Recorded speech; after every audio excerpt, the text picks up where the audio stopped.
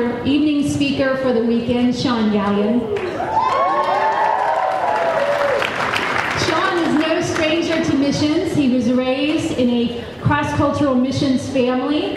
From there, he went on to marry another woman who is not a stranger to missions. Together, Deb and Sean served at Georgetown University, Chi Alpha, for a number of years. And they currently serve in Granada, Spain. Sean is the director of Raíces Ministries, as well as the director to the Secular People's Initiative. That is a very difficult phrase to say. Some of you may remember Sean from the World Mission Summit whenever he spoke last year in the morning session.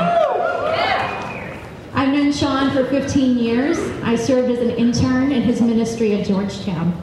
My interns will get lots of great stories this weekend. Sean brought a depth and clarity to Scripture that literally transformed my life and the lives of the people that have come through his ministry. I'm so thrilled that he is our speaker this weekend because he is one of my favorite voices in theology and worship of Jesus. It is a great privilege to be able to hear from him this evening and over the course of this weekend. Sean has taught me and many others the art of blending the contemplative and the Pentecostal in worship. My prayer for us this weekend is that our hearts would be not only open but transformed as the Holy Spirit speaks through Sean and yet again produces fruit through his ministry here at our SALT conference. As we prepare our hearts and minds for this time of worship through studying God's Scriptures, would you join me in giving our speaker, Sean Gallion, a warm welcome from my friend and teacher.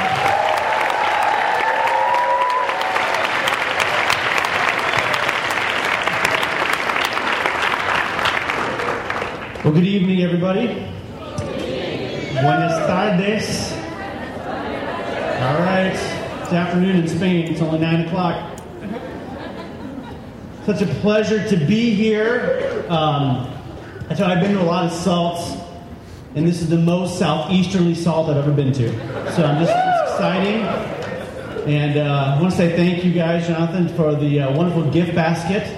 And having, I do this for the the glory of God and the gift baskets. But I appreciate the warm welcome and being invited to participate with you. And love Chi Alpha. We are Chi Alpha in our hearts. I'd like to introduce a couple of people, and because I'm related to one of them. And we have my son Luke. I can't see, but I know you're there. My son Luke, stand up. There we go. And if Cyrus, Nelson. No, they're family friends like my adopted. You go stand, Cyrus. There you go. There you go. So I also have a wife and two teenage daughters, but they are with family this weekend. I have a good friend, Pete Boulette. Some of you know him, Chi Alpha director. Woo, you get the woo, nice. Yeah, good friend at the University of Virginia. And when I was talking to him, we talked a lot about just a lot of things, but I often call him when I'm going to preach at a Chi Alpha thing and just kind of give his advice. And he said something to me that I thought was very helpful to this SALT.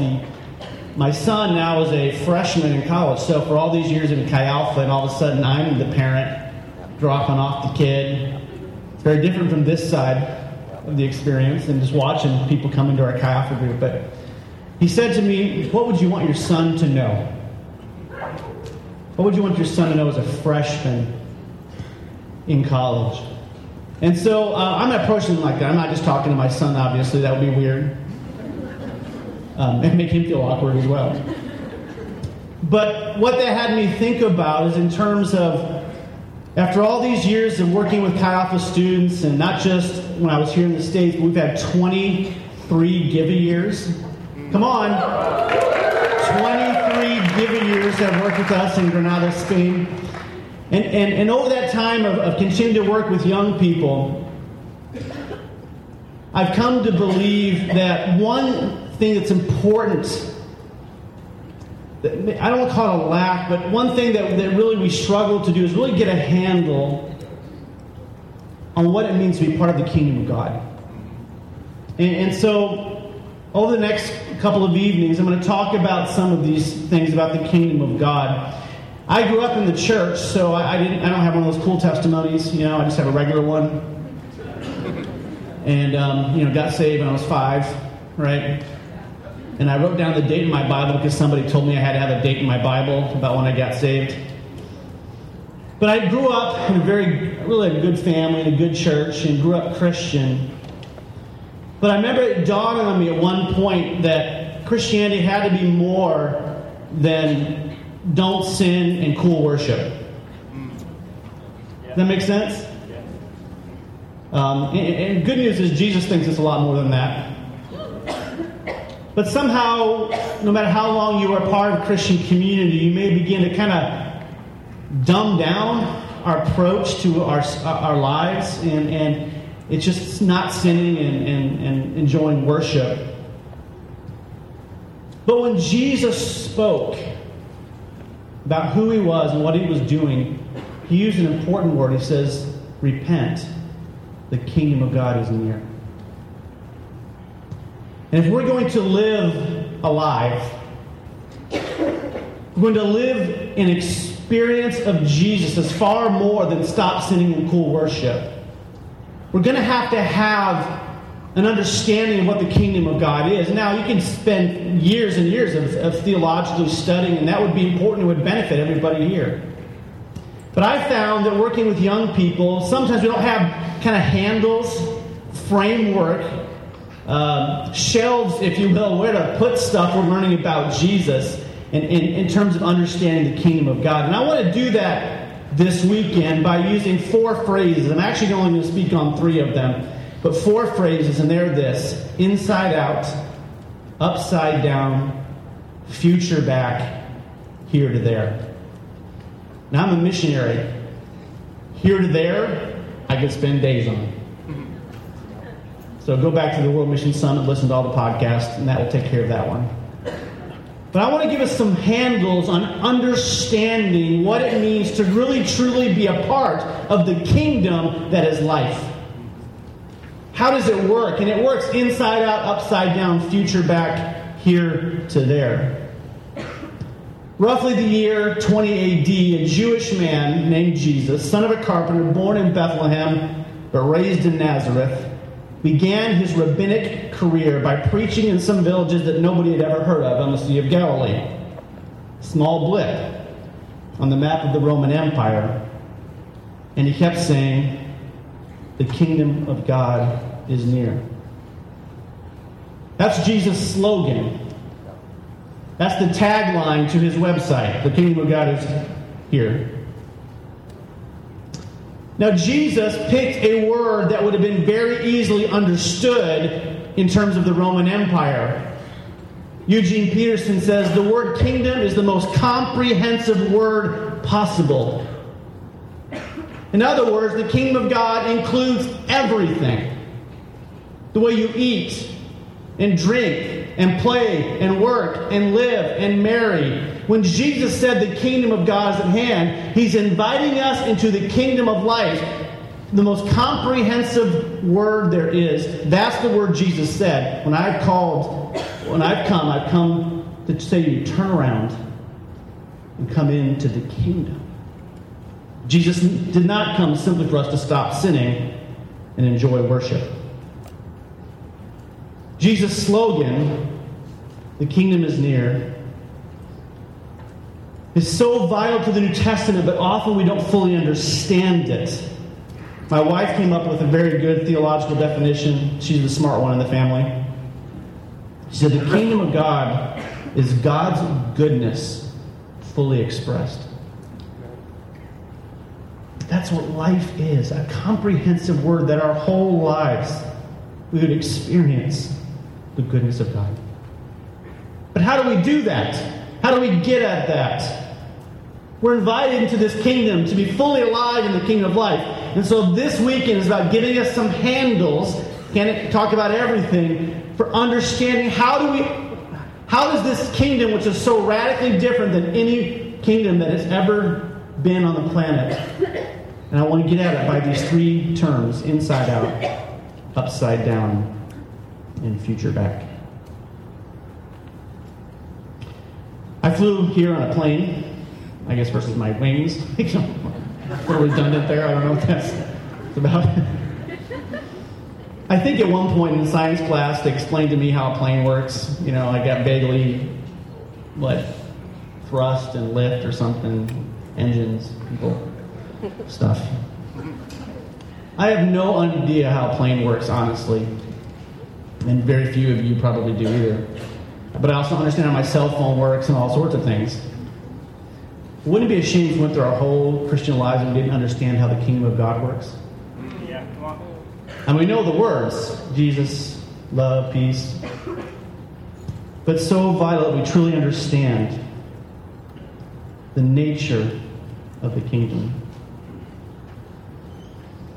You see, the world offers us rival kingdoms, competing alternatives to what Jesus taught, how he did kingdom.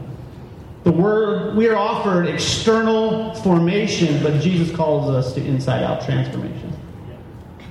We're offered personal empowerment, but instead Jesus says, no, the way to life is upside-down service. The world offers us the pragmatic now, but Jesus offers us future-backed glory. And my prayer, and the prayer for my son, is that we would understand the life offered to us, the radical alternative to unlife in this world, the life in the kingdom of God. If you turn in your Bibles to Ephesians chapter 3, it'll be on the screen too, I'm sure. But we continue to say, turn in your Bibles. It's page 1011, if you have the right Bible.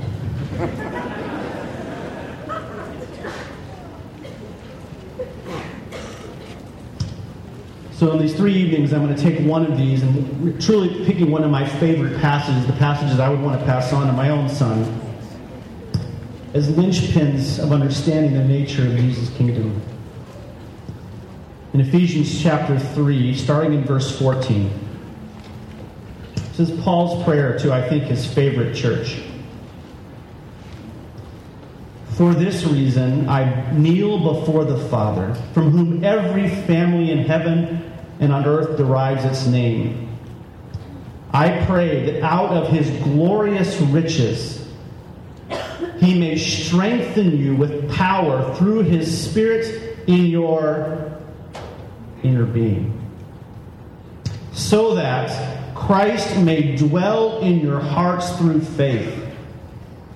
And I pray that you, being rooted and established in love, may have the power together with all the Lord's holy people to grasp how wide and long and high and deep is the love of Christ. Sometimes you just can't get past some verses. If we truly understood in our innermost being the true nature of Christ's love, that changes everything. Ultimately, that is our only pursuit. And to know, verse 19, to know this love that surpasses knowledge, that you may be filled to the measure of all the fullness of God. Now, to him who is able to do immeasurably more than all we can ask or imagine, according to his power that is at work within us. To him be glory in the church and in Christ Jesus throughout all generations, forever and ever. And God's people said, Amen. Is that what they say? That's good. You get it right. What I love about this verse, it seems like Paul just can't put enough adjectives in here. He says, if I had one prayer for you, Ephesians, and he works all these words together, these complex sentences that he has, and he asks, if I could pray anything for you, he says, deep down inside, where your heart is,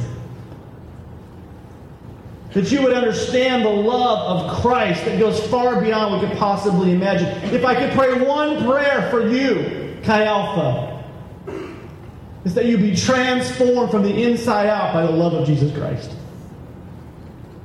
One prayer. That's what I offer to you tonight. That each one here would grasp the love of Jesus. The truth is, we never will fully. Good news is we have eternity to work on it. That's how long it takes to fully grasp. But I want to talk about this inside-out transformation because this is a very different way of going about kingdom. Kingdom starts with the love inside your heart. Everything in this world teaches us to be outside-in people. It's all about image, isn't it? When I was about, so let's call it 11 and a half, I went to summer camp.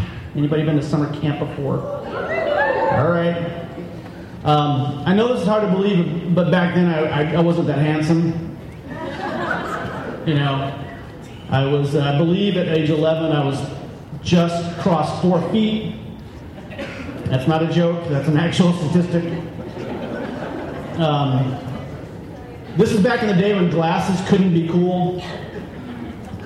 My haircut, I got my hair cut, no joke. I got my hair cut in a basement with a single bulb being hung down by a guy who professionally laid asphalt.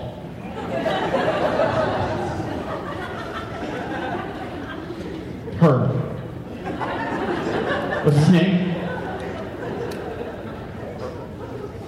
So I was not the handsomest young man. I hadn't, become the man I am today.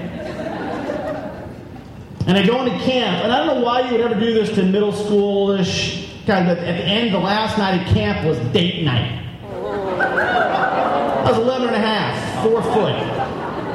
Herb haircut. I had a friend, his name was Michael Holbrook. He was tall. He also had his own pool, so he was dark. That passed for exotic in Oakville, Missouri.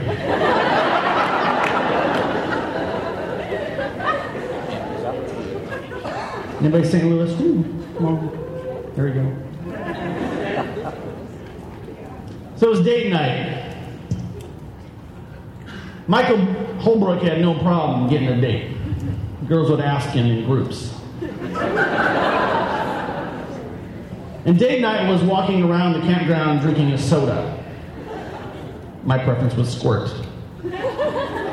Unfortunately, I got tagged with that nickname. Yeah.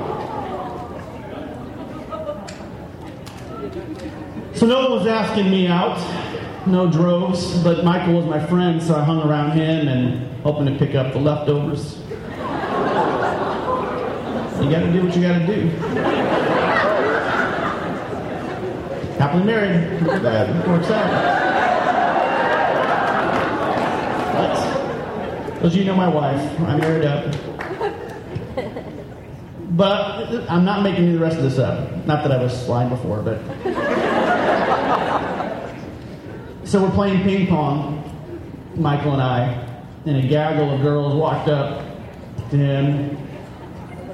That didn't mean to be offensive, that's just how it actually physically looked to me. Walked up to him and they asked him out. And Michael, trying to be a good friend, says, well, I'll go out with you if one of you goes out with my friend Sean. No, it gets worse. The girls looked down to my end of the ping pong table, I alone on one side of the ping pong table, looked me up and down, shook their heads no, and walked off.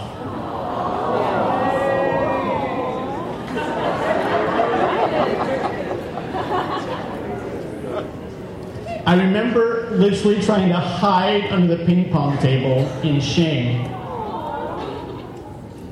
One young girl from our youth group, because Michael was trying to help again, and he started telling everybody what had happened to me, so I guess they can pray for me, I don't know where I went. And so one girl came over to me, trying to minister to me, and she said these words that you have heard before: it's not what's on the outside that counts. It's what's on the inside. I can tell you now, those words were meaningless to me.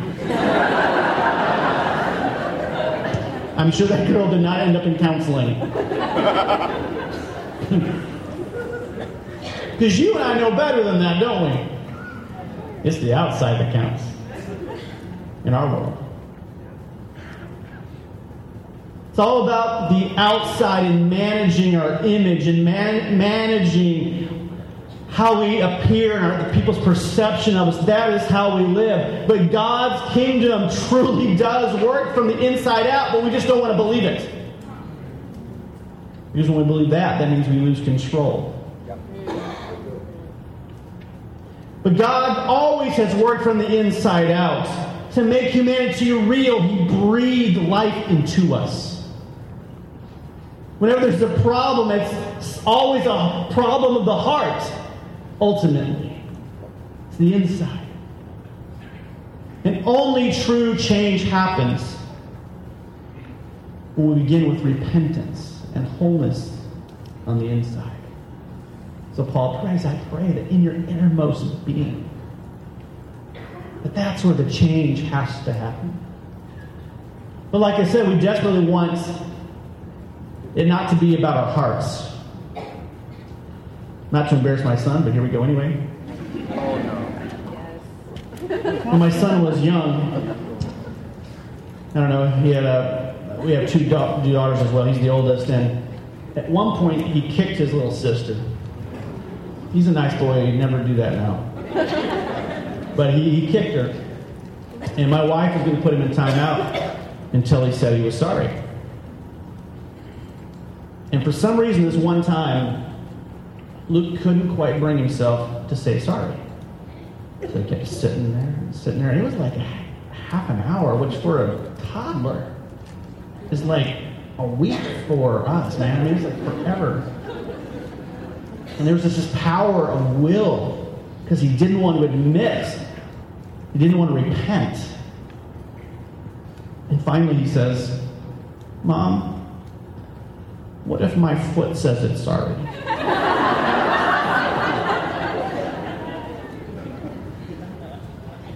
And rather than have to keep him in timeout for another half an hour, we let him go at that. But there is something in the human heart that does not want to admit that the problem is on the inside. We'll blame circumstance. We'll blame, well, that's how I am. I was made that way. We'll do 1,000 things to avoid dealing with the heart. But the kingdom always works from the inside out. I pray that out of His glorious riches, He may strengthen you with the power through His Spirit in your inner being so that Christ may dwell in your hearts. There are two enemies to inside-out life. The first is this. It's image management versus soul formation. We're all familiar with Jesus' criticism of religious leaders of his day who worked on the external religion versus heart. You know, we don't like all those religious people, the hypocrites. We all know that. I don't think too many people today, well, that's not true, some people are, but most of us in this room probably aren't that tempted by external religiosity of the Pharisees, you know? Like I don't want to say that. We're mostly not tempted by that kind of external life. But the truth is, superficial external life is always a temptation for every culture, every generation. It just looks a little bit different. But I've got to admit, I think perhaps that we, if I can include us all in one big generation, we have perfected the cultivation of image. Externals. We're afraid we will cease to be if we're not managing our image. Facebook, Instagram. I don't know, my girls, by the age of like a day, already knew how to pose for pictures. It's unbelievable. Like you can pull out a camera and a kid's like 6 months and they're going, you know, like, how? When I took pictures of me, my brother didn't even know the camera was on. You're just like, hey. But we live in a generation, everything is mediated. Everything is put to an image consultant. It's like we're all our own image consultants. Constantly managing our image replaces attention to the heart. Because all our energy is spent on the wrong thing. How come we know, each one of us in this room, what our Disney princess profile is? You know? Or which Muppet you are, or whatever. I don't know what people do and just enter the web thing, interweb. I don't know what's going on. But man, we know we're all, your character most like this, you're most likely to do that, because we're endlessly spending time managing our image and our persona. This is who I am. We're trying to decorate it up. And I'm afraid it draws us away from inside out transformation. We're so desperate to create our own identities.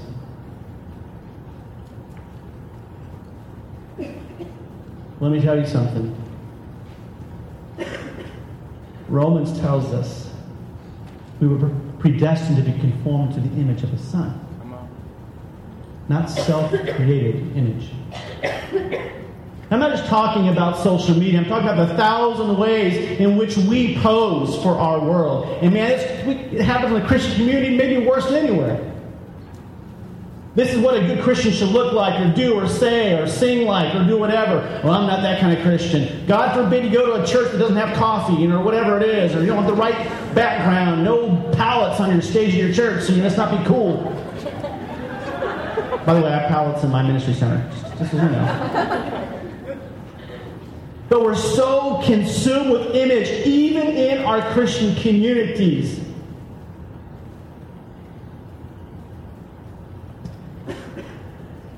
I did get out of junior high, went to high school.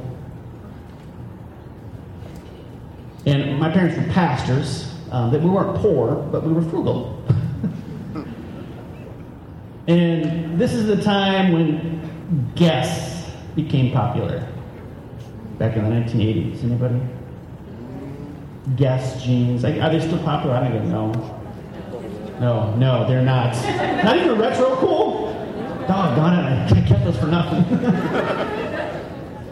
So, we couldn't afford Guess jeans, and so my mom, in her kindness, found a knockoff that said Guest. Guest.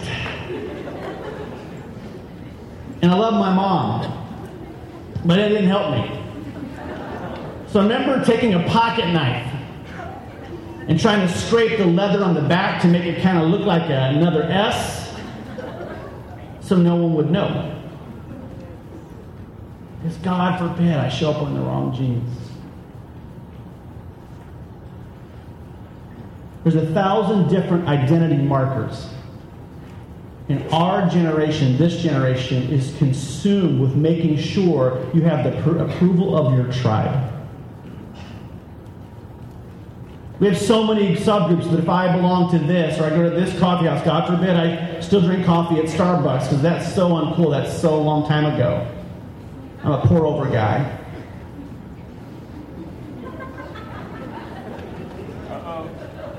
I'm just being honest. This kind of band at your church, this kind of community belong to, you eat this way, you don't eat that, you're allergic to this, you're not allergic to that. There's 1,000 things we like to put on front cover of our lives. We're so busy dealing with our own image. We know how to build a profile, but not a character. Yes. We build a resume, but not righteousness. All our energy is dealing with the public self. And Jesus says, I can make you who you need to be. But we're going to start with your heart. The things on the inside take priority. And they inevitably work themselves on the outside. And to be being the kind of person that can love others, that can serve, that can bless, The core self, the core character is where life flows from, and it is there that Christ wants to meet us. I was listening to a podcast of a theologian. He was talking about how he was so busy keeping up his social media as a Christian theologian, because he had to write his books, he had to sell, and he went to the office of a peer and he just plopped on the chair and he said, "I'm so tired." And he said, "But I'm afraid that if I don't do all this image management, they will forget me." I believe that is the peril of our generation. We're so afraid if we don't create ourselves, no one will notice us. But Jesus says, "I love you." And if we could just fathom the height and depth and love of Jesus for you, and we don't have to work on our image. We are free. Yes. We are free.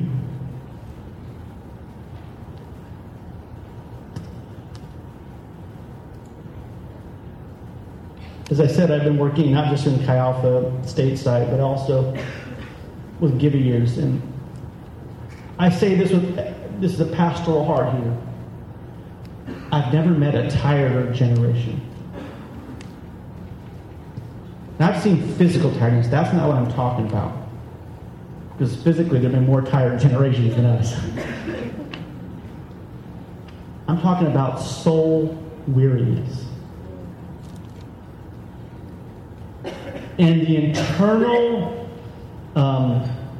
it actually produces, I think, depressions and intestinal problems and stomach issues because we're so exhausted from trying to manage our image. I'm here to tell you, young people, you shouldn't be that tired. You don't have to live like that. You do not have to create yourself. Jesus says, "I want to meet you. I want to dwell in your hearts. I want my love to permeate you so you do not have to live this way." Jesus said, "Come to me all who are weary, and I will give you rest." Even sometimes those burdens are burdens we put on ourselves. He wants us to free us from that. But here's the problem. The greatest crime in our culture is to be still. Activity, busyness are signs of a person's lifestyle. "Oh, I'm so busy." It's not that long ago I was in college, man. We all brag about how little we slept. Think about that. If you do that with any other thing, "Yeah, I haven't eaten for days." Look at me. Yeah. It doesn't make any sense, but we're taught in our world, and this is not global, this is North America, folks. We're taught if we stop, if we're not active, then we must be losers. There's such an incredible sense that if we stop and we are still, that our life is empty. But I'm here to tell you that Jesus is in this stillness. Yes. I've tried to learn this my whole life. Like many of you, I got a journal for Christmas. Because my last one that's still 3/4 empty, I got last Christmas. We're all going to start again. Now I'm going to do my devotions. I got a new fresh journal and a pen. But somehow February comes and the busyness kicks in again. I can't find the pen.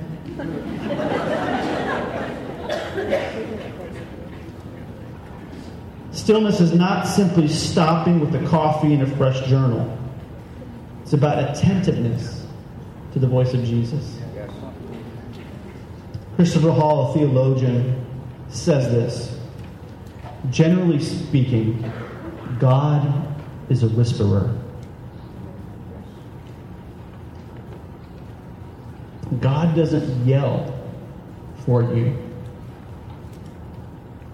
He whispers to invite you into intimacy with Him.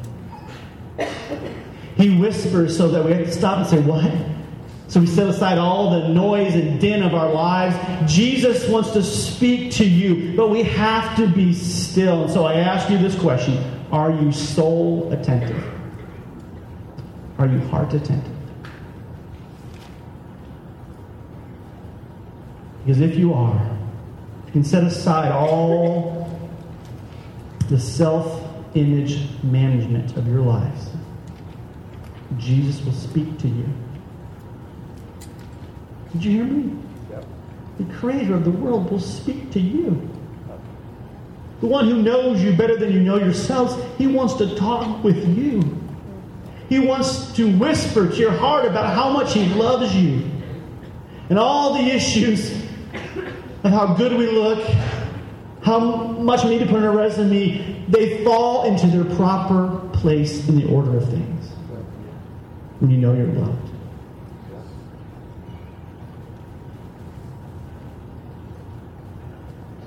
The second great enemy of soul formation, inside out, is simply distraction. Just general distraction. Again, we're not the first generation to be distracted. One of the main insights I was reading, Pascal's Pensamientos en Español, pero I don't know the word in French. Thoughts. Well, that's not French. The great French mathematician, I believe, of the 17th century, 18th, can't remember. He wrote a huge chapter on how people were so distracted by all the modern inventions of his world. We didn't invent this. But man, again, we perfected it. We are the ADD generation. I mean that both literally and emotionally. And I think they're related. There's no shame in that, by the way. I deal with a little bit of that myself. But the reality is our world is so hyped up and at such fast pace. We're a constant squirrel. That's our lives. Is it not? I mean, think about it. Ding, ding, ding. Whatever your notification, that's mine. Ding. Every WhatsApp, Isn't that it? And we've taught ourselves to do this because we're distracted. Every 10 seconds, if there's no stimuli, we don't know what to do.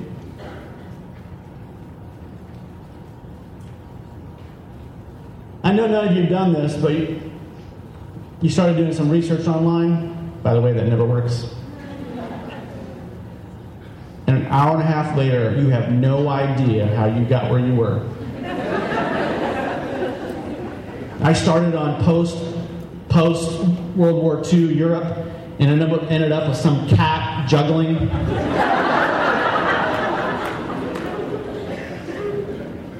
You know what I'm saying? Why is that? It's because as soon as that first video that was a 45-second max video, another one, and that wheel starts going, next video up. I don't even have the patience to wait that full 10 seconds. Bam! Next video. Because in that 5 seconds, God forbid I actually process the cat juggling and think about what it's meaning. Next video. It is an addiction, people. Ding. Next video. We read titles but not books, headlines but not articles. Hey, am I wrong? We read scripture meanings but not the Bible.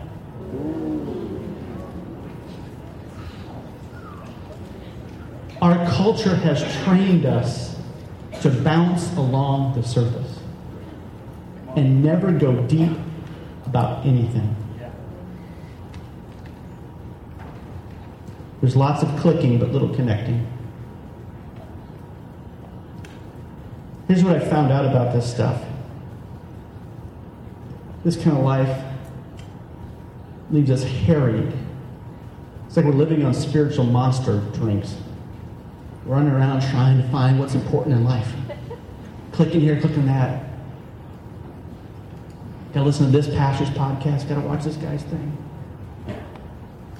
And we have no longer able to focus. The old word is devote. That's what devotion is. It's focus. Again, as I said, we're so busy bragging about staying up late. I'm telling you, activity as an idol is an imposter and a dictator. In my own life, and I'm sure in yours, I'm not ignorant, we move from the frantic life of management and the distracted life, and then we crash. We don't rest, we crash. We Netflix binge. That is not a balanced life. Running like crazy, then watching 7 hours of television. That will defeat soul formation. I'm talking to myself too. We move from flurry to the flurry of activity to the flopping on the couch, from soaring to sailing. It's like we're on spiritual meth, running hard, but the crash is horrible. We're so busy trying to have a good day. FOMO. We're going to get the most out of this day, so we click, we move, we go to that. And let me just be honest with us, even our own Chi Alpha groups, we can live this way. I got to go to every single Bible study. Pastors, help us. How are we going to handle this in church?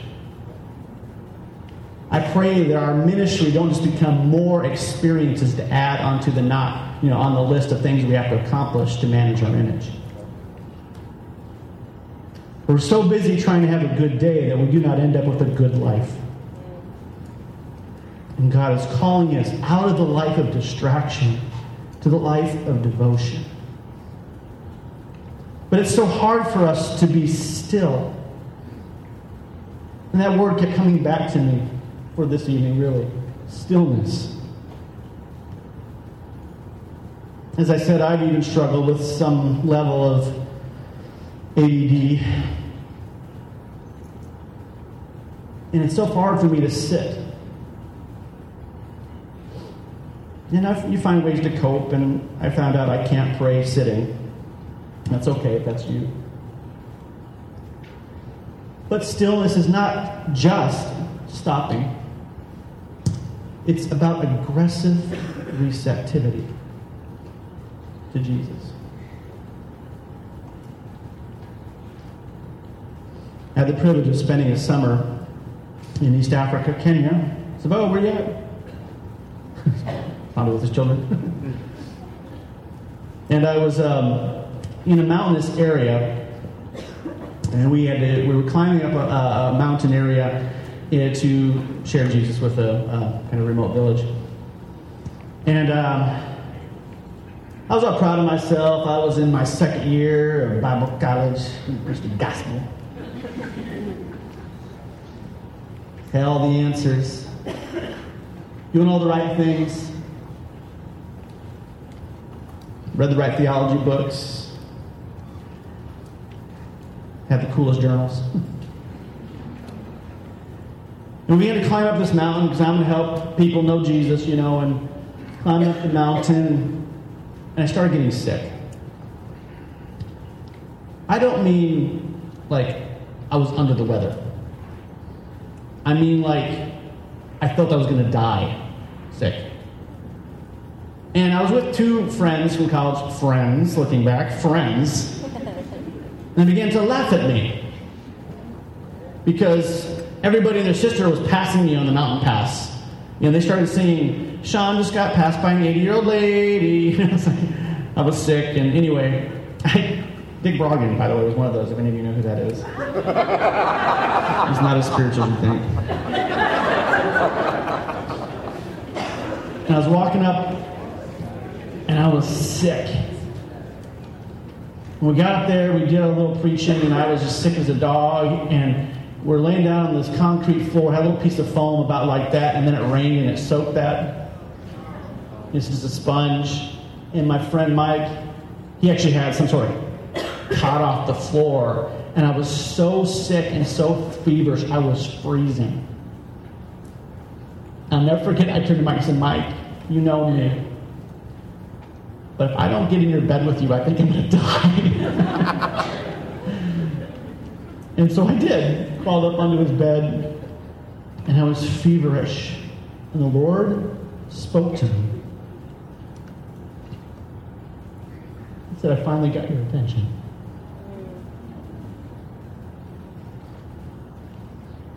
So busy for God.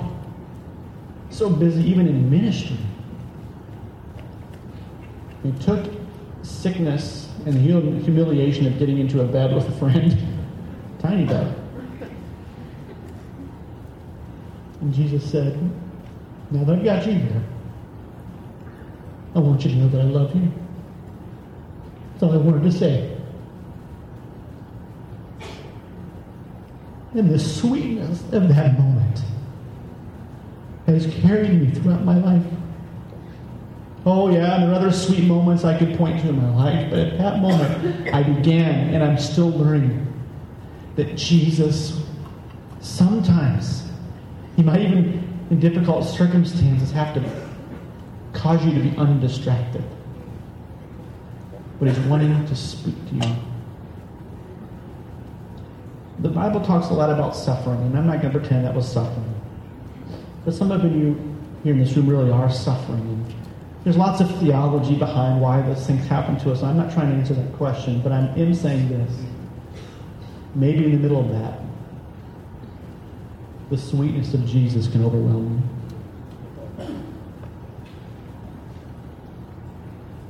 you. The key to Christian formation is always about losing. Or should we say, loosing. Getting rid of the things that distract us. Because Jesus wants to work on your heart. And we're so busy clicking, so busy running. We don't have time for the lover of our souls to speak to us. If I could have the worship team come up and just play something soft. I'm going to head towards a close for this evening.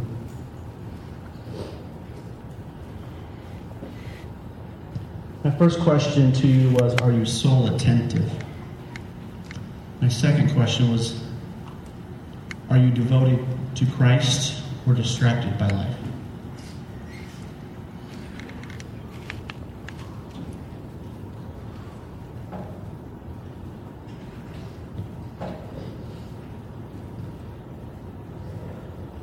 I'm not a very charismatic type speaker.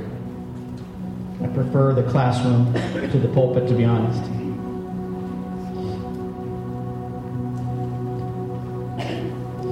So maybe I don't know what you're expecting of me as a speaker. And I know I'm one of those guys who judges a speaker and did this, oh man, that guy, he struck me or whatever. But I don't want any of that to be the issue here. Because I do know what the word of Jesus is to us tonight. There's some of you that are so exhausted from managing your image. You're about to crash. You don't have to. Be released from being your own Savior. You can't. And that's the first step to soul inside out formation. It's to admit that we do not have the resources to become who we want to be. That's why there's grace. That's why He died. He's predestined us. He's arranged for you to be conformed to the image of His Son. You don't have to worry about forming your own image. Our whole lives we've been told, I think I can, do it. No, you can't. The train can't get up the hill. Never going to make it. Thank God. But God can pick up the train and get it to the top. You do not have to work harder to please Him. You do not have to work harder to become the kind of person you are. Instead, you need to be cultivating soul attentiveness to the God whisperer. If you do that, He will do immeasurably more than all you could ask or imagine. Do you believe that? Because that's really the issue, isn't it? If you really believe that God can do more than you can ask or imagine, if He can go beyond your wildest imaginations for your life, then let it go, to quote Frozen. Admit it. Jesus is not the resource for your self-development. He's not a resource for your life. He is life. He's all you need, and let Him speak to you and say you're forgiven. You're loved. You have purpose. You have hope because I am here. Imagine how wide and deep and high is my love for you. Admit we can't be our own saviors. Secondly, prioritize Christ above all things. For those of you who might remember, I did say this at the World Mission Summit, but a yes to everything is a no to the important things. There's some real practical. What does it profit a man? I'm going to adjust this. What does it profit one if you experience everything life has to offer but lose your own soul? You're going to have to say no to a lot of stuff in your life. No to the endless clicking and endless Netflix binging. That's part of it.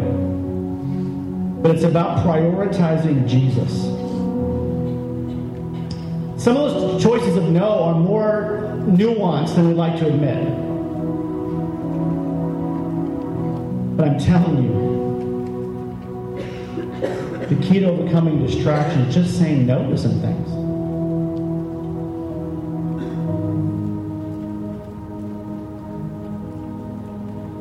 So I want you to ask yourself, what do you need to say no to? It could be a relationship that distracts you. I mean, it can be lots of things. It can be a major. It can be overcommitment in religious activities. By the way, that's not an excuse to leave your community of faith.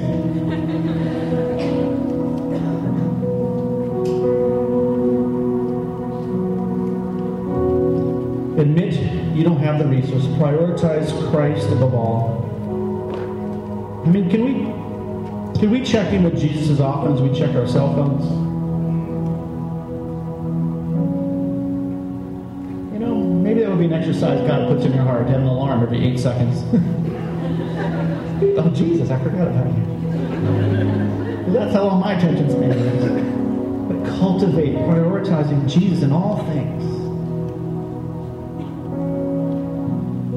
And finally, just dare to trust Him. In the book of Revelation, John wrote to the same Ephesian church. This was the best of the churches, really. They kept out heresy. They'd done the right things. But his criticism of the church was simply this: you've forgotten your first love.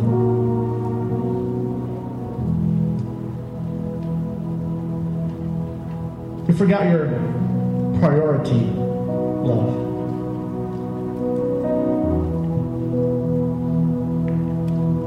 I'm asking us tonight to dare to believe that inside out is the way of life. It's the way of the kingdom. It's the way to the life that goes far beyond our imagination. To trust Jesus, to help us overcome low self-esteem and self-centeredness, which we usually have both. Soren Kierkegaard said, "With God's help, I become myself."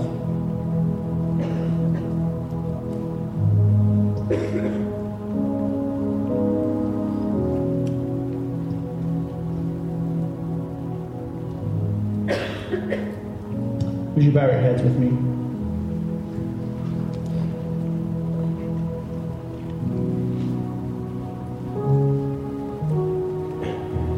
I'm going to call us to pray, and the worship team will continue to play. I'd like you guys to hold off on singing though for a while. I'm not going to make some big plea. The word of Jesus is out there, but I want you to maybe think of those three categories again and just come forward and find a place to pray. First, again, some of you need to surrender your desire to be your own Savior. I've been running too hard trying to manage myself. If that's you, just get up from your chair and find a place to pray right now. Admit you can't do it, and you're exhausted from trying.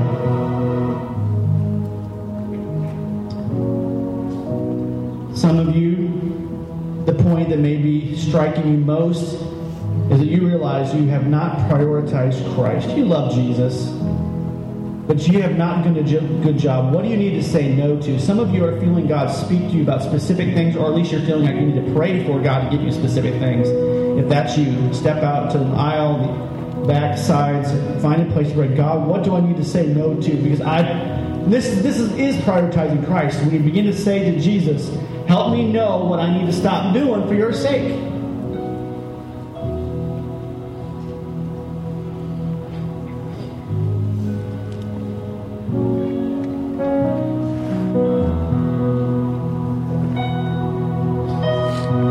Some of us just need to dare to trust Him that God can do more than we can.